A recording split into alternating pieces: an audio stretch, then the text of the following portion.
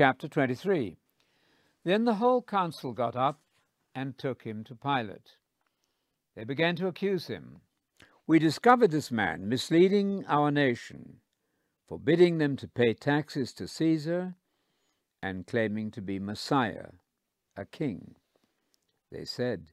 So Pilate asked him, "Are you the king of the Jews?" He answered, "As you say." Pilate said to the chief priests and the crowds, "I do not find this man guilty of anything." But they kept on insisting and said, "He stirs up the people with his teaching all over Judea, starting from Galilee all the way here." When he heard this, Pilate asked if Jesus was a Galilean. When he realized that Jesus came under Herod's jurisdiction, he sent him to Herod, who was also in Jerusalem at that time. Herod was very happy when he saw Jesus, because he had been wanting to see him for a long time. He had heard a lot about him and hoped to see him perform a miracle. So he questioned him for a long time, but Jesus did not reply at all. The chief priests and religious teachers stood there, accusing him vigorously. Herod and his soldiers humiliated and mocked Jesus, dressed him in a royal robe, and then sent him back to Pilate. That day, Herod and Pilate became friends with each other. Before that, they had been enemies. Pilate summoned the chief priests, the rulers, and the people, and said to them, "You brought this man before me, accusing him of inciting the people to rebellion. I've examined him in your presence, and I do not find him guilty of the charges you bring against him." Herod did not find him guilty either, because he sent him back to us. Indeed, he has done nothing worthy of the death penalty. So I will have him flogged and let him go. Now he was meant to release one prisoner to them at the feast, but the whole crowd shouted all together, "Away with this man, and release Barabbas for us." He was a man who had been thrown into prison for a rebellion in the city and for murder. Pilate, wanting to release Jesus, spoke to them again, but they went on shouting, "Crucify him! Crucify him!" For the third time, Pilate asked them, "Why? What has he done wrong? I do not find him worthy of the death sentence. So I will have him flogged and release him." But they kept insisting loudly, demanding that he be crucified, and their shouts won out. Pilate pronounced sentence as they demanded. He released the man they were asking for, who had been imprisoned for rebellion and murder, while he handed Jesus over to them to do what they wanted with him. As they led him away, they seized a man, Simon of Cyrene, who was coming in from the countryside, and placed the cross on him to carry it behind Jesus. A large crowd of people followed him, and women mourning and lamenting him.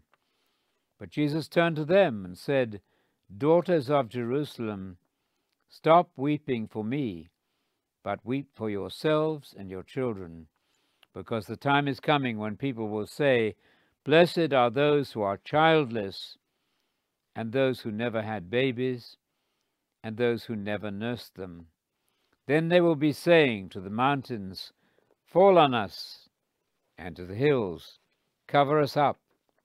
For if they are doing these things when the tree is alive, what will happen when it is withered?" 2 others who were criminals were also being led out to be put to death with Jesus. When they came to the place called the Skull, they crucified him with the criminals, one on the right and the other on the left. Jesus said, "Father, forgive them, because they do not know what they're doing." They threw dice to divide up his clothes among them. The people stood there watching, while the leaders ridiculed him. He saved other people, so let him save himself, if he really is the Messiah of God, his chosen one. The soldiers also mocked him, coming up to him and offering him sour wine. If you're the king of the Jews, then save yourself, they jeered. Above Jesus was a sign which read, "This is the King of the Jews." One of the criminals hanging there insulted Jesus. "Are you not the Messiah? Then save yourself and us." But the other criminal reprimanded him.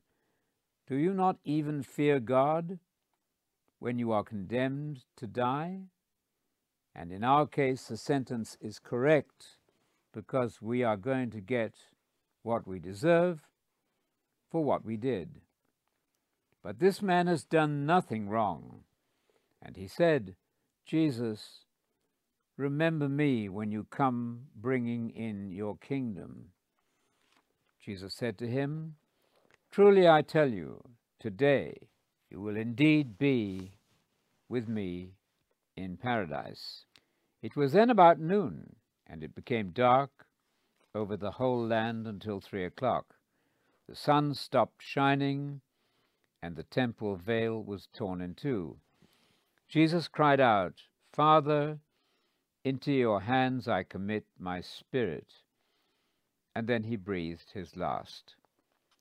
When the centurion saw what happened, he praised God and said, "There's no doubt that this man was innocent." And all the crowds who had gathered to watch, when they saw what happened, went back beating their chests with grief. All who knew him and the women who had accompanied him from Galilee watched from a distance. There was a man named Joseph, a council member, a good and honest man. He had not agreed to the plan and action of the council.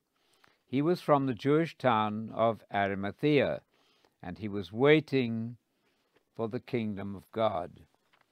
He went to Pilate and asked for Jesus' body. He took it down and wrapped it in a linen cloth. He laid Jesus in a tomb cut in the rock, which had not been used before. It was preparation day, and the Sabbath day was about to begin.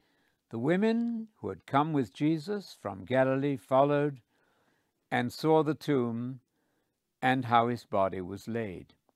Then they went home and prepared burial spices and perfumes. On the Sabbath, they rested according to the commandment.